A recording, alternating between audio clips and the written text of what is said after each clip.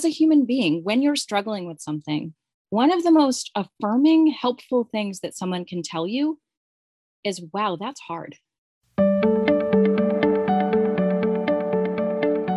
Hello, and welcome to ADHD Essentials, part of the ADHD Rewired podcast network. I'm your host, Brendan Mahan.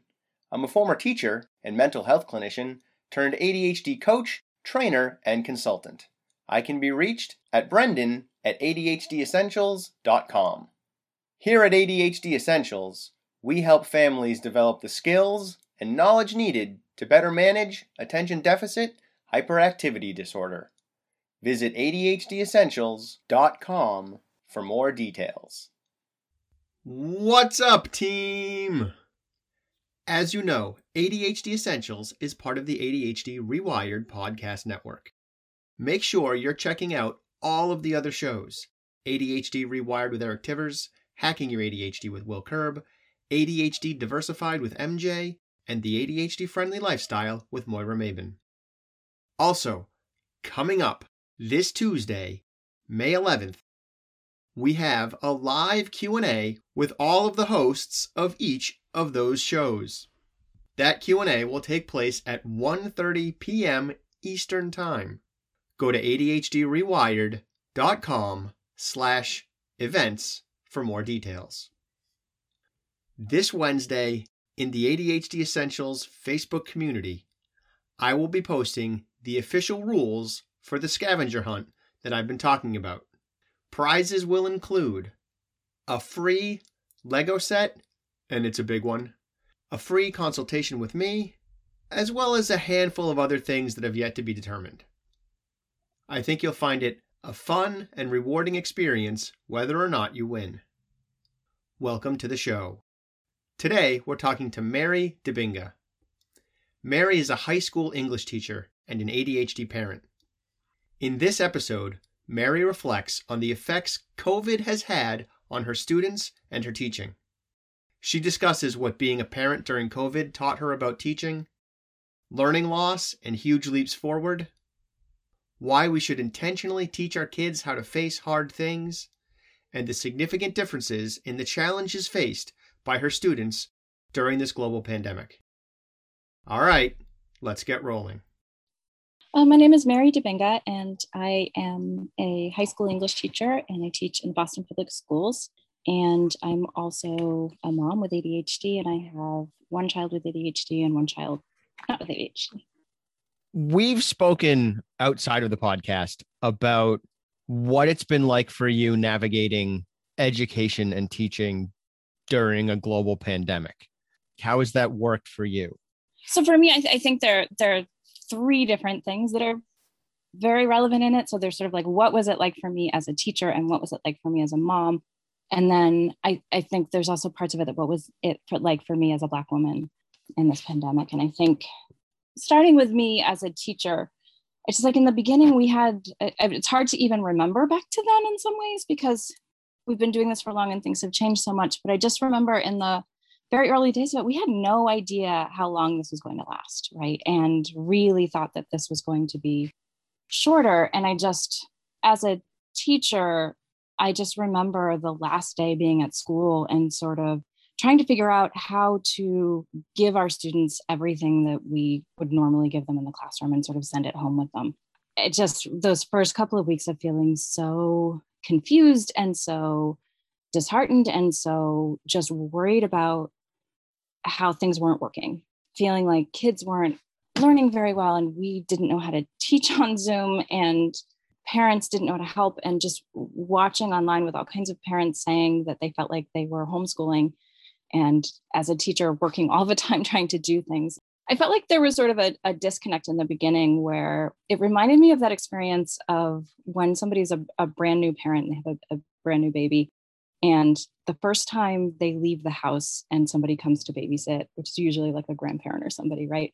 And the parent tries to leave a list of like what you do to take care of this child. And they have this like crazy list of routines that these new parents have of like, you have to rock the baby exactly this way and do this thing. And it's things that like, first of all, no one can replicate.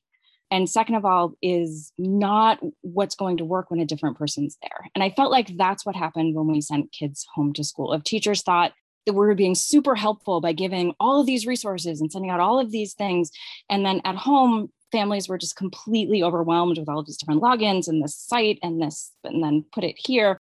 And then at the same time, it just wasn't helpful and wasn't what was going to work in that context. And then I felt like it took us a really long time to get into any sort of routine of what actually was going to work, and really understanding that probably what people needed had more to do with slowing down than speeding everything up. And I feel like as a mom, I think I'm so grateful that I was a parent during the pandemic at the same time as teaching, because it taught me so much about my teaching, to see the parent end of things and see what was coming home from my kids' school and see them having two different experiences because they're different ages, but they're both in elementary school. We have a fifth grader and a third grader. At that time, they were a fourth and a second grader. And then realizing how important it was, the things their teachers were doing just to build community, and just to give us a sense of what was normal and okay. And then school was still school. Right. And it's still that greeting the kids every day that was so important. It was still that connection. It was still showing that I know them, that was really important. And then going into as things progressed, it was just seeing a lot of just the disparity started to show more, and the way things were affecting some communities and differently than others. And just having both deaths in my own family and lots of families that I knew, and then have other families where things weren't nearly as affected, and just watching how things went in the District of Boston, and then watching how things are going outside of Boston, and just very different responses in different places and very different needs, was really hard to watch and really hard to feel as a teacher that I have responsibility to try to help my students through.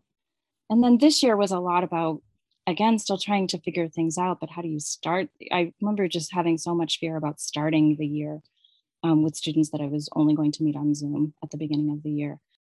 Now where I feel like things are with me is just feeling that one thing I wish a lot as a teacher is that I could help families to see that there are so many different ways that people are going through things. I know for me as a parent, last year before I was homeschooling for real, and I take a little bit of issue with parents who are like, I'm homeschooling, when really their kids are virtual learning, because it's not the same experience. It is a very different experience. And I would argue it's actually also a completely different experience than families that are doing online schooling that was designed as online schooling. Yeah, I completely agree. None of it's the same. Yeah. But last year when my kids were having stuff sent home by their teachers, one of the things that I noticed was some of the stuff was like, this isn't even worth doing. Like, this is just busy work to make it seem like something is happening with school, was my impression. And then there was other stuff that was like, I don't know how they're going to do this. I taught this stuff and right. I'm having trouble figuring out what you want, let alone my kid. And certainly there was stuff in the middle that was just right. There was absolutely it was kind of a Goldilocks scenario. There was definitely stuff that was just right, but there was also a good amount of stuff on either side of that. Did you kind of find the same thing, and how did that affect your teaching? Yeah, I think for both as a teacher and a parent, I was seeing a lot of that. And I think the other thing that I was seeing was just there was a lot of confusion about what exactly is the role of school right now. Right. But I think that the other piece of that that's so important is I think it brought out a bigger conversation that we needed to be having anyway about what is the actual correct relationship between school and home. Mm-hmm. And what happens when what do we expect to be happening at school and what do we expect to be happening at home? And just in the past, there were all kinds of students who didn't do homework. Right. And especially, I'm like, even looking at my own history, I was a very successful student. I did not really do homework. I got away with being great at tests and great at, papers and the big things that teachers did. And I got away with a lot of not necessarily getting homework done. And right now in the pandemic is the only time when I've seen schools actually try to get every single student to do work at home. And one of the things that I expect coming out of the pandemic that I'm really curious about the effect of when we have school in person for everyone again, right? It is for a lot of people, but not everyone yet, is just what is homework going to be like in the future now that every child has had the experience? And I know there are some who didn't also. I know there are some who just have not been doing school. But so many kids who had never done homework before have now actually had the experience of sitting down in their house and getting some work done somewhere.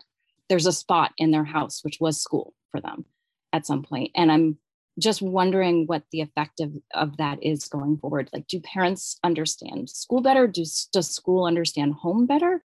I wouldn't expect that we have that completely figured out, that it's, it took 1 year and now we're experts, but I really hope that it opened a conversation where we're actually wondering more, because I think in the past before, teachers just sort of sent things home and didn't really think about what the home experience of trying to get that done was. And I think a lot of times parents sent kids to school and didn't really know very much about what was going on in the classrooms. And now we've had parents who've watched Zoom class, right, and seen the dynamic between classmates and teacher and the little piece of that they get.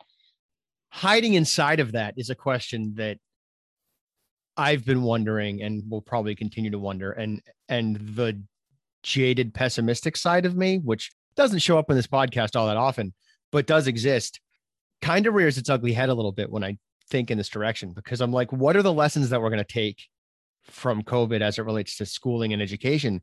And I kind of am afraid that there aren't going to be any. Like, I'm kind of afraid that as soon as we can go back to what the model used to be, that's what we're going to do, despite the big question of what is the role of teachers? Is the role of teachers to teach, or is it to, and I don't mean this insultingly, babysit? Right. Because a massive reason why schools have reopened is not to teach kids, because kind of you can do that virtually. It's to give parents a place to put their kids so parents can go to work. And that it's important that we recognize that. And there's a second piece there, which I've seen with parents who I think feel really, really helpless when they're trying to help their kid at home and they don't know what to do, which is there's also sometimes a mentality of, I'm going to send my kid to school and school's just going to take care of things, right? Like parents, especially, I worry about it with some academic stuff, but also with mental health stuff that I'm seeing. Kids who've been really suffering this year. And some of that is just the isolation of things. And some of that is the trauma of being afraid all the time, which doesn't get fixed by sending them back to school. And even the stuff about isolation, there's so much that needs to happen to address it. It isn't just like we turn back the clock and now things are back to normal and everything's fine. There's a way in which I think both sides, parents and teachers, kind of like to just sort of wish that the other would just sort of take care of things and not realize that we have to work together on it. Yeah, because we're a team. We're a team. And a lot of times we don't know how to be a team. And truthfully, things aren't set up well for us to be a team. I mean, if you look at a typical high school, and if I'm not at capacity this year, but if I'm at capacity, I could have 155 students. And there is no way that I can do a good job communicating and individualizing with 155 families. Mm-hmm. That's just not human. Students suffer as a result of that, right? And designing a system that's really trying to meet families where they are. And then let's get to the neurodiversity of things. When we have kids who really need things to be individualized, that's different. But the other problem in like this mentality of can we just get things back to normal is also, I was really frustrated with sometimes I would hear colleagues say things about wanting to get things back to normal because they're like, that kid can't learn online. That kid can't do work on Zoom. And that was terrifying to me too, to give up on that completely for students, because so much of the world is moving to remote work, right? And if we say that a kid is incapable of doing remote work, right, in school, then we're kind of deciding that that kid's going to be incapable of preparing for remote jobs after. And also connected to that, man, I punch up, I don't kick down. That's kicking down. That's like, that kid can't learn. You haven't figured out how to teach that kid yet. You have to work harder, figure it out. And work harder is really hard because, I mean, I think the predominant feeling that I have as a teacher of this year is just a total feeling that I've been giving every ounce of energy I have and more, and failing utterly in so many respects. And I have a lot of successes. Like I can go through and things that I felt like were really special and wonderful. I think there were ways in which My Zoom classroom sometimes brought us closer together, just like seeing people's families and pets and even just the sense of being in a crisis together, of you get to stop and really check in with people in a way that you don't think to in the everyday. So I don't want to throw it all as awful, but just there was so much need and so few resources and so much scrambling to try to figure out what we were doing as we were going, that it was just this constant feeling of inadequacy. And that's fair. I don't want to minimize the trauma that teachers have gone through on this. I just get really bothered when someone gives up and says, exactly, that kid can't learn. Like you got to work different, maybe not harder, but different. You got to keep working at it and try to figure out what that kid needs. I think that as a society, we have a lack of compassion in multiple directions, right? And a lack of a growth mindset and learning mindset towards each other, right? And just like schools need to be places where we are constantly in an inquiry mindset and learning and figuring things out. And we need to be okay with telling families that we're figuring it out, right? And involving them as co-inquirers, people who are helping us figure it out together, thinking partners, right? Like there needs to be this conversation that's happening between the two to figure out not just how this one kid is going to learn, but really what is going to work best for everybody. And how do we have a school system that is actually truly offering multiple pathways to the same knowledge, right? How do we actually not just accommodate things here and there, but have a system that's designed, at its core, and we call it universal design, but how do we have classrooms that are really designed to let kids learn in multiple ways? And I think this year has really pushed schools that were really set in their ways to at least have to try something new. And to your point earlier, it's just, my deep hope is that we don't just turn things right back to the way that they used to be. And that now that we've started on a path where we've had so many teachers who did not know how to use all of these tech tools can suddenly do all kinds of amazing things that they couldn't do before, right? And now that we've had all this amazing tech learning, and now that we've learned that maybe it isn't actually important that we have every minute of every day set out in a certain way. Maybe kids can handle a little bit more independence on certain things, that we can then take that with what we had before and try to figure out like what's the best going forward. But in that, I think one of the other things that I think comes into this, and that we haven't mentioned yet, that I think is really the elephant in the room of that conversation, is a whole narrative that's going around right now that's talking about learning loss, and talks about how we have to get kids back in school and we have to get them caught up because they've had a year of lost learning. And that just makes me both really sad and really angry, because if you buy into the idea that we've had this year of learning loss, and that is not to say that there have not been significant things that kids did not learn how to do well this year, right? Because we were figuring out so many things, and because of all of the things that got in the way, and because of trauma, and because of lots of things, right? At the same time that learning loss happens in different ways, I think we're pretending that learning loss is new. And we're pretending that learning is very linear and that every kid reaches this benchmark at this point. And I think what we know, and especially parents with kids with ADHD or on the spectrum, have really learned how much our kids can be way behind on one thing and then suddenly make this huge leap forward when they're ready for it. And that a kid who is disinterested in school is going to continue to fall behind. And I've seen a lot of models right now where schools are talking about, well, let's have summer school to add more for the kids who are falling behind. And talking about summer schools that are more sort of like drilling skills, right? I know kids already who I work with who have had bad experience on Zoom for the year and just sort of said, well, I just kind of want to cut my losses. And the kids are telling me things like that they just want to repeat the grade, because they just don't want to do more of anything. And schools are doing lots of things. Well, we have this opportunity for you and that opportunity for you, to catch up. And it just runs the danger of making schools places where kids have had negative experiences and don't want to be and don't want to come back to. That brings me back to homework. Back when I thought this past school year was going to be kids in school like normal, right? Like back to normal. For this year that we're in right now, that's wrapping up. So the year before, the beginning of COVID, I was like, next year, meaning this year, teachers better not assign homework, because all it's going to do is echo back to all of this virtual learning trauma of COVID stuff, I think it's a terrible idea. And then this year became what it became. And like that, so much for that thought. Right. But even moving forward, I'm like, until high school, we know homework doesn't really do that much anyway in terms of learning. People like to pretend that it's a deal, but all the studies I've ever read are like, yeah, elementary school into middle school, it's not really reinforcing a whole lot. It's mostly learning the skill of doing how to do homework. Right. Which, okay.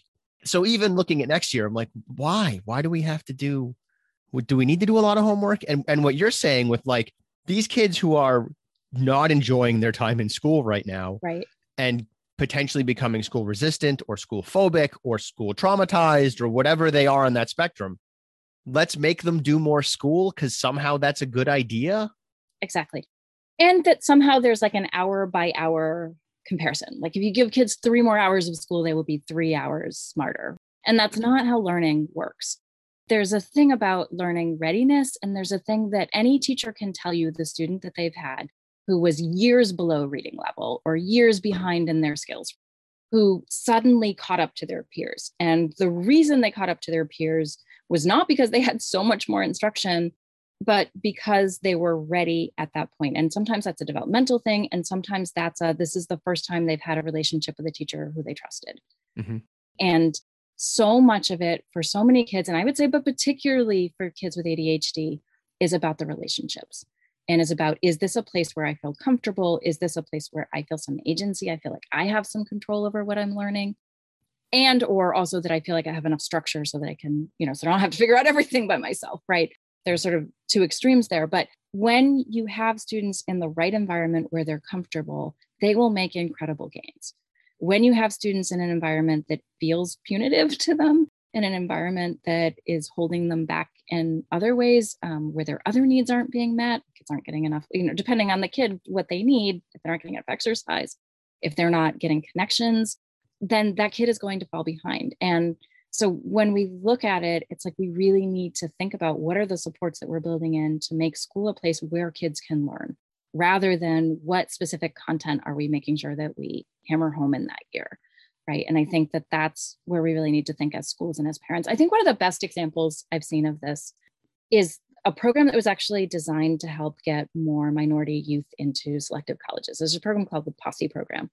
When they came out, they had a model that was really revolutionary at the time, because there were a lot of programs that would look for like kids who were in failing schools maybe, but who were the bright stars in that school and sort of mentor them through. But they found a lot of those students didn't succeed once they got to college.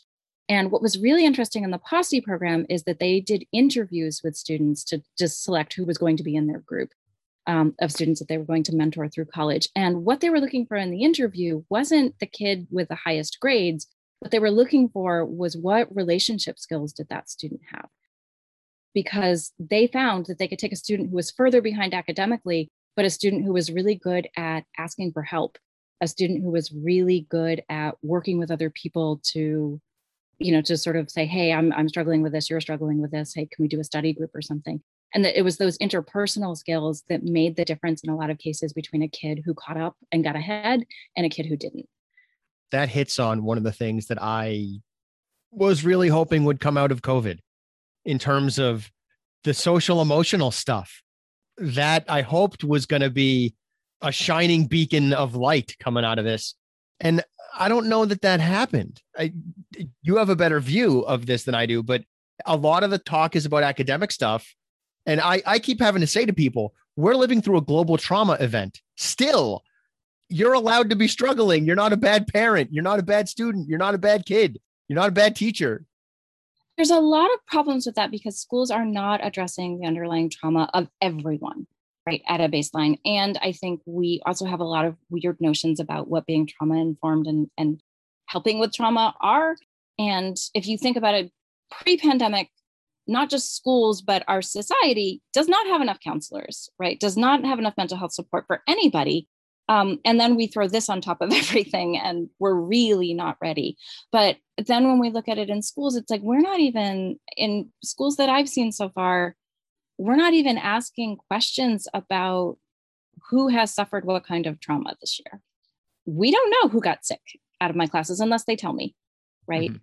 We don't know, particularly in the time when kids were remote, right? And when in the classroom, if they are gone and absent and sick for a while, we're not asking questions about, and self-reporting things. Obviously, there are also barriers because we don't ask medical questions, right? HIPAA and all that stuff. Yeah, right. there are boundaries which are absolutely appropriate, but there's also with things that kids want us to know, right? We're not asking.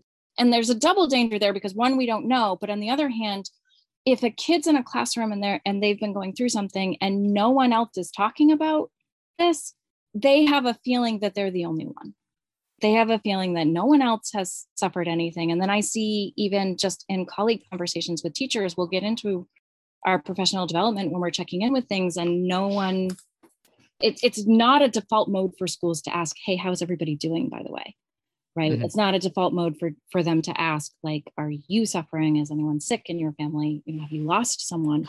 And checking in with, hey, what is it like for you working with students right now while all of this is going on?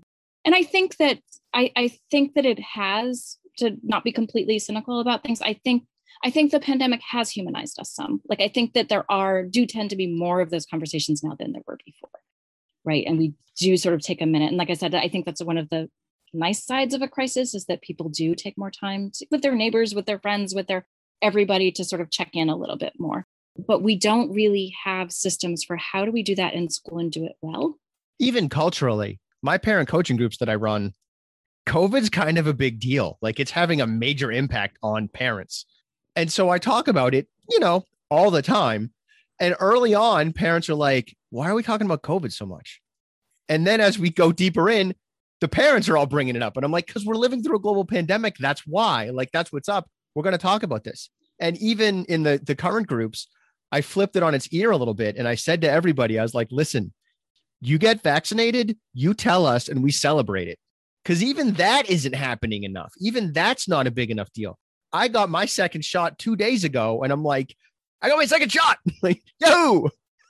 There's a piece of our culture, in the United States at least, I imagine other countries as well, right, where it's almost like, well, if you don't talk about it, then it kind of isn't happening, and we can pretend that there isn't a global pandemic occurring, which boggles my mind.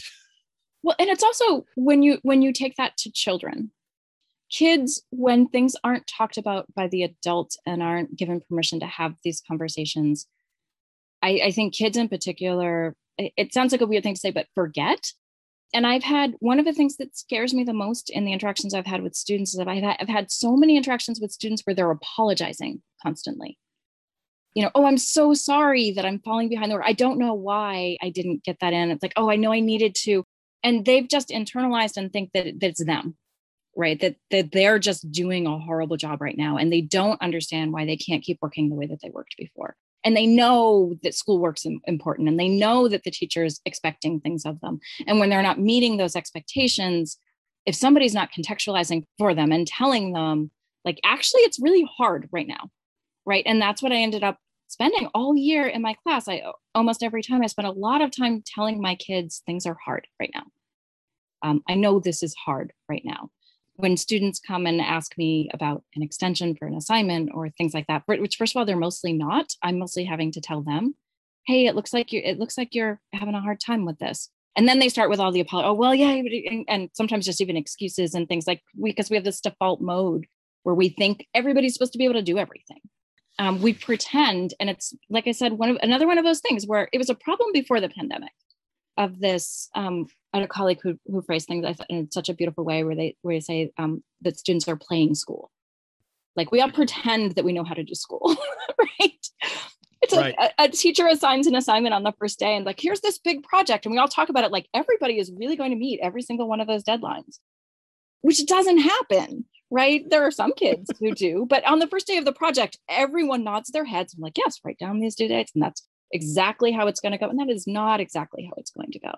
And then now, especially, it's not how it's going to go. And kids internalize this sense of failure, that they're not keeping up, that they're not doing the things they're supposed to do. And we're not having enough of a conversation about how to do things. And that actually goes back to what we were saying about parents trying to help their kids at home. Just seeing all the posts that people had online and all the conversation where people are saying, it's like, I don't know how to do, like parents trying to figure out how to do algebra and how to figure out how to do those things. It's like, that's not what your kid needed you to do. Your kid did not need you to teach them how to do algebra. Your kid needed you to teach them how to ask their teacher for help. Or how to figure it out another way. Like, right. Absolutely talk to your teacher. Also, maybe go to Khan Academy. Like, whatever makes sense and works for you, do that. Or how to say, like, I'm really stuck and I don't know how to do this. And your kid needed you to show them, like, how do you deal with frustration? What do you do when you have a really big project? What do you do when you're scared of something that you have to do where you feel like maybe I can't do this? How do you handle that in the moment? Because if going back again to that, like, what skills do kids really need? What is the learning that kids really need to have? If you can teach a kid how to self-advocate, if you can teach a kid how to like figure out another way around things, if you can teach a kid not how to go, cheat and plagiarize things from online, but how to look up other sources to get information for things that are appropriate, right? If you can teach your kid those skills that are really about emotional management, that are about interpersonal skills, that are about also having good boundaries around what is my responsibility and what is someone else's responsibility. Because kids can't see and families can't see what everybody else is doing. So for me, it's like it goes back all the time to this sense of isolation that we have. So as a teacher, I get to see kind of all the kids, but as a parent, I just see my kid. So if my kid is struggling and can't figure this thing out, some parents will say, well, then it must be that this thing, if my kid can't figure out, then it must not be presented well, right? And there are other families that are good. My kid can't figure this out. My kid must just be really bad at this, and we're failing and I'm failing and we're never going to make it. And it just sort of, depending on your perspective and where you are, you're going to handle things very differently. I know we've had that happening in my house where my kids are living through a global pandemic. I don't know if you're aware of that, but my kids are. And right. And so they'll struggle. Be very hard. It is. Yeah. And they'll hit like a day when it's not happening like we would like it to happen, or they're just more sensitive and it's easier to get them upset or whatever's happening in that vein. And my wife and I'll have conversations because my wife's view is our kids and a lab bench when she goes to work, which is not kid oriented. So she's like feeling like we're doing something wrong, or maybe we're bad parents or all this kind of stuff. And I'm like, that I teach people how to be good parents, right? So the odds that I'm doing it wrong are fairly slim. Exactly. But also I've been talking to people, right? Like I'm in conversation with parents all the time and teachers, not all the time, but frequently enough to know that ours are not the only kids that are struggling. Right. And then eventually we get to like, oh, right, well, this friend of ours has a kid that's struggling in this way. And this other friend of ours has two kids that are struggling in this way, or whatever the case may be. And then we kind of realize, oh, it's not us. Really, my wife realizes it because I kind of have a big enough view on that. But I think it's important for the parents listening to hear this too, that like, you're not a bad parent. You're not failing at parenting. You're living through an unprecedented time for living memory, right? Yeah. 1918, we had a pandemic too, but everyone who lived through that is dead and can't tell us what to do. So we're back to square one. And I think the converse of that is also realizing that as a parent, it isn't that you have the wrong skills to help your kid. Right. It's that we all have different skills and we have things that we can teach our kids that are going to help. And if you think about it again, if their real mission is to be a learner and be able to learn, because we know that if we get the conditions right and somebody can be in a mindset where they're ready to learn, they will learn. But if you're so focused on like, they need to get the algebra right now, and you're not, and I can't do the algebra, right? Or I can't get them to do it, and they're stuck on this thing versus the, like, I have pretty good people skills and I'm good at picking up the phone and calling somebody, and I can model for my kid how they would do that. Or if that's not the skill you have, like I have good research skills, or just even like, I'm really good at knowing when I'm frustrated and getting up and taking a walk. Right. Yeah. I just like, there are so many things, or I'm really good at like, does your child know your personal philosophy about things? Or your values. Right? And going with that, and have you taken time to do that? Because I think sometimes we get wrapped up in values that are not ours, right? Like, is it really your value that your kid has to do everything perfectly? Is that your value for yourself? And in some cases it is, and maybe you need to re-examine that. But I think other times it's like you might in other parts of your life be better at having a balance in that. You might, if you stop and think about it, really value things like having a work-life balance, right? And if you want a kid who's going to grow up to have a work-life balance, then maybe you start now by saying that we're going to decide what enough is. And we're going to talk to you and your teacher. And not just, I've seen some families that go the route too of just, we're going to refuse to do things. And again, I think more online than in my experience talking to families, but where people are just like, we just don't do homework. And if you're just going to make that declaration and just not work with school to be like, well, what is the next step of that? And stepping one or two steps back away from just not doing things. You mentioned like my kid, I can't teach algebra to my kid, right? Like, I don't know how to explain binomial equations to my children. One of the things that drifts through my head when I hear that is, if you're a full grown adult and you can't explain binomial equations to your kids, how important in the grand scheme of things are binomial equations? Which doesn't mean you shouldn't try to teach them that. It doesn't mean you shouldn't teach them how to figure it out. It doesn't mean it's not a thing that we should be prioritizing and working on. But it does mean that maybe we don't need to freak out about the fact that we can't teach them how to do binomial equations. Yeah, you want to solve that problem, but we don't want to like let it ruin our day that we can't figure out how to do this. But just also think about, like, as a human being, when you're struggling with something, one of the most affirming, helpful things that someone can tell you is, wow, that's hard. And we don't tend to do that as a parent. We look at it and we're like, binomial equation. We have an internal freak out. Like, I don't know how to do binomial equations. And I had a horrible experience with that teacher who was trying to teach me. And we get sort of wrapped up in our own failure narrative and worried about that and spiraling with it. And then we can sometimes make really bad choices with how we're talking to our kid about it. We can either tell them like, "Ooh, just do it," or whatever, just read the book right there, and sort of, avoid it in that way and just sort of push it onto the kid to like, they should just somehow tough it through, although that doesn't teach right. Or we sort of get mad at the school, right? Oh, well, somebody didn't teach them because I wasn't in control of it, so somebody else must have been, right? Or we sometimes even push our kids to do the wrong thing. We're like, just put down whatever, or encourage outright, like, we'll just tell the teacher that you couldn't do it. Like teaching students to go around things, right? Instead of going through them and doing them. And it's just, if we think about like, what is the skill that you want your child to have as a person? And what is the value that you want your child to have as a person? And how affirming can it be to tell them, wow, this is really hard. And it's not that I did binomial equations and have the right way to do it, but I do hard things sometimes, right? And when we do hard things as a family, what's your line after that? When we do hard things as a family, we get help, right? Never worry alone might be our motto. Or even, we can do hard things. Or we can do hard things. Maybe it's really important for a family to have, what is our hard things motto? One of the ones I try to push on my kids is, what resources do you have available to you to help you with this? Exactly. And that might be dad, that might be Google, that might be a book on the shelf, or it might be your teacher. Probably should be your teacher. Any of those things are also resources that you have. So before we have to wrap up, I want to pivot a little bit. Yeah.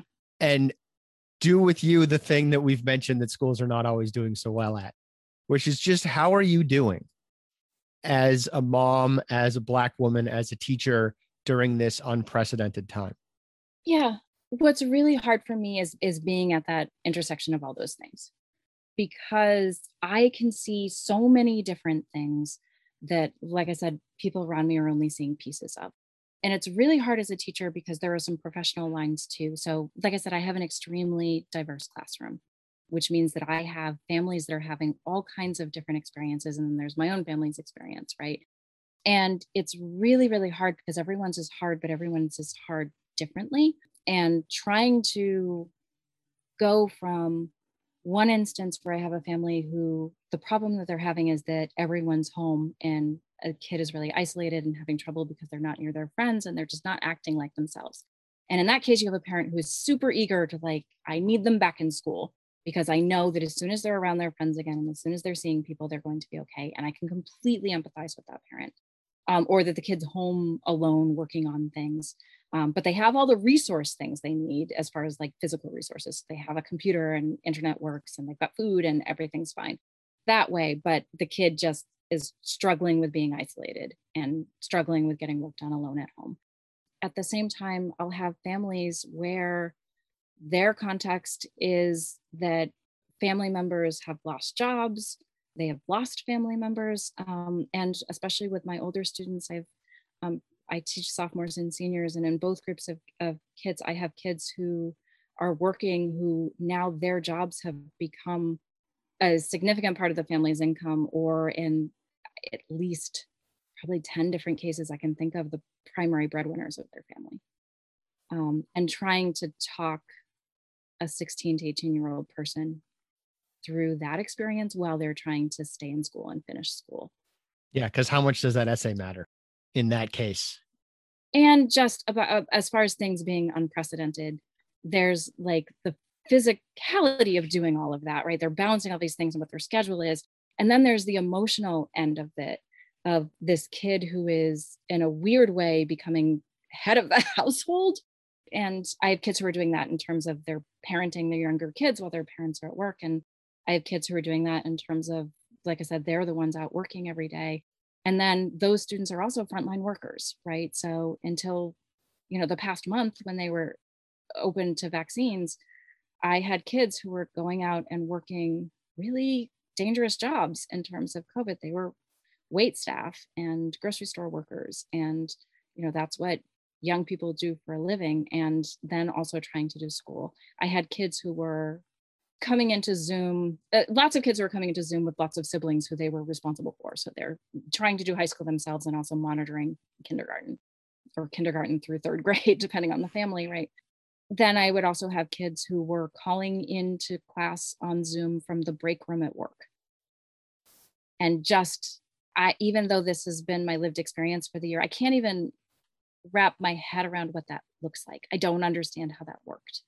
And trying to understand the life experiences of all of these different families, and also trying to be a good teacher to them all, and trying to meet them where they are and help them where they are. And then also, like I said, with trauma in my own family and deaths in my own family and uncertainty about what was going to happen with my own kids. And then, learning struggles my kids were having, with one who was doing great in online learning and one not so great, but always at least I had to fall back on that I'm a teacher and I can at least there was a horrible point where one of my children was failing English. I'm like, I'm an English teacher and his dad's an English teacher, but it's just, things are different right now. And we could sort of not laugh it off in the sense that we didn't take it seriously, but be like, wow, let's get that back on track with things. But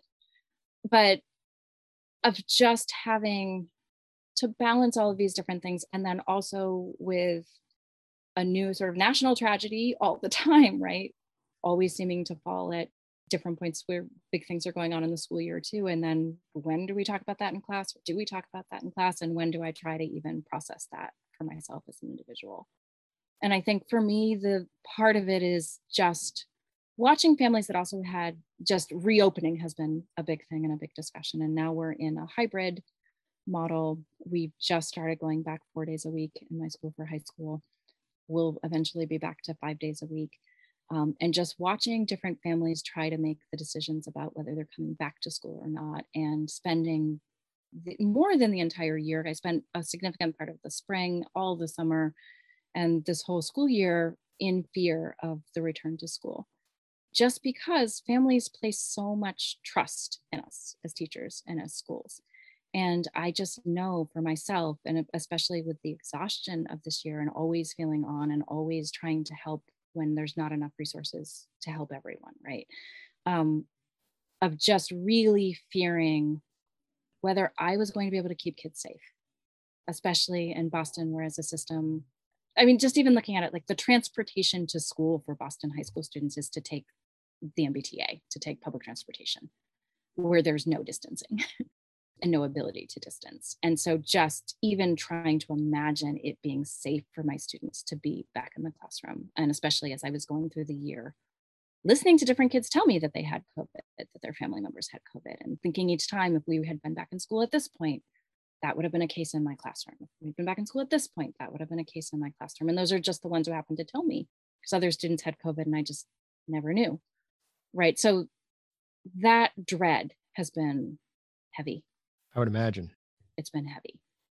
And looking at disparities, and just also people, like I said, are so siloed in this society that you just don't see it at all. So I'll be having one conversation with one family about how hard it is for a kid just because he has to do things a little bit more independently right now and doesn't get to see his friends. And, you know, the team's not back to practicing yet. And I am totally there and with them, with that family, and can feel how hard it is for that student. And then the next moment be talking to a kid who's lost a parent, who's apologizing to me about not getting work done. Right. And it's just constantly going back and forth. Even that spread is meaningful, right? Because you had, and I don't know if this is the actual story or not, but just the way you shared that was, one is the parent talking for the kid about whatever the assignment is that's missing or whatever's going on and whatever the challenges are. And the other one is the kid advocating and talking for the kid about what they're missing. And even that is significant in terms of the lived experience of those individual students. There are just a lot of very stark cultural differences in how people interact with school. And then I think there are just a lot of big differences in how communities have experienced school, you know, based on your own experience. If you've grown up in a place where your community had a lot of control over school, where your community felt really safe and secure, and you had a good relationship with school, then you have a lot of trust in school. And with Boston, just with the economic and racial differences in our community, diversity in our community, which is a wonderful asset, it means that there are families that think, yeah, of course it's safe to go back to school because school's always been safe, right? School's like, of course school can handle it. I'm sure school can handle it. And then you have communities where their needs have never been met, right? Where it's very easy for them to imagine that things are not going to go well, and that school's not going to have enough for them. And also where there's a feeling where kids have to, at a very early age, be in charge of things. I have families that have just have a lot more privilege in the society, who, for them, they definitely view it as a parent's job to take care of a lot of things for their kid for a long time. And will view a 16-year-old kid as someone that parents need to have lots of contact with the teacher, and parents need to be informed on everything and kept on top of every assignment. And then a lot of times in communities of color and communities that have not had a lot of access, there's a belief that a 16-year-old is grown and needs to handle their own business. And I find myself often as a teacher, I'll be in a conference with one family or with another, and I can completely see their viewpoint, but neither one is exactly correct, right? A 16-year-old can do a lot of things independently and probably doesn't need mom or dad to be in all the communication, looped in every communication with the teacher. And the mom and dad doesn't need to know how to do the homework. On the other end, a 16-year-old is not a grown adult. And a 16-year-old does sometimes need somebody else who can run interference and help them figure out how to navigate things. And in some families, they just don't have the resources for someone to do that. And it's really hard to be a teacher to all communities at once in that way. Right. It's really hard to try to do what's right or what's fair or to give help, because everyone needs and deserves help. Everyone needs and deserves an education that's suited to them. And I just think that we're in a really good place right now to have that challenge of, can we, as a society, actually try to look at how do we meet a lot of different needs, and how do we sometimes take a step back and say, you know what, maybe I'm not everything that I need right now is going to get completely met. And maybe there's a way that we can meet in the middle a little bit, right? And consider, like, how do we as an everybody get needs met and let go of some things that might be less important, stop looking at things competitively all the time, right? Like, how do I make sure my kid's going to get ahead?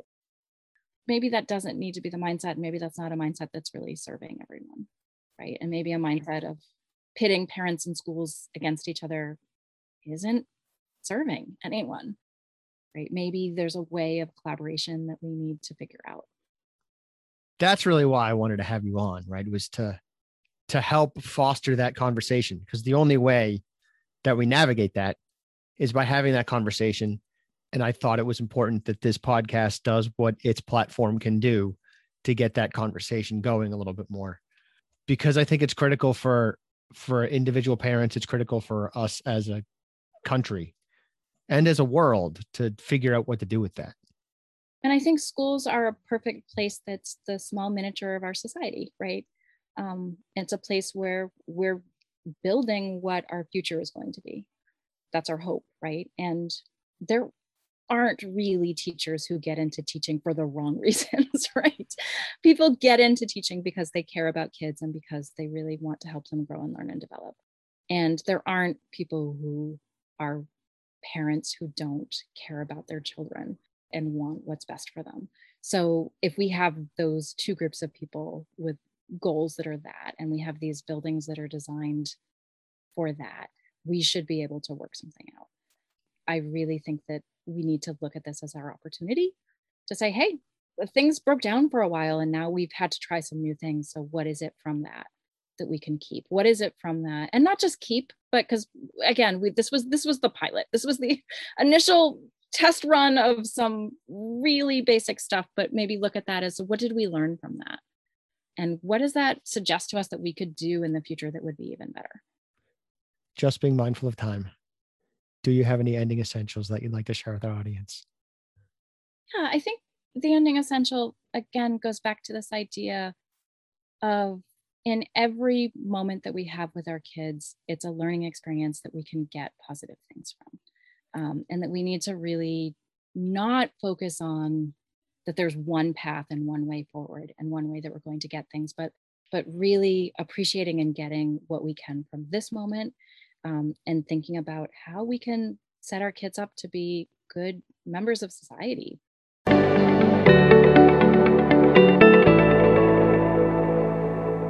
Hey, you're still here. Nice. Thanks for staying focused all the way through.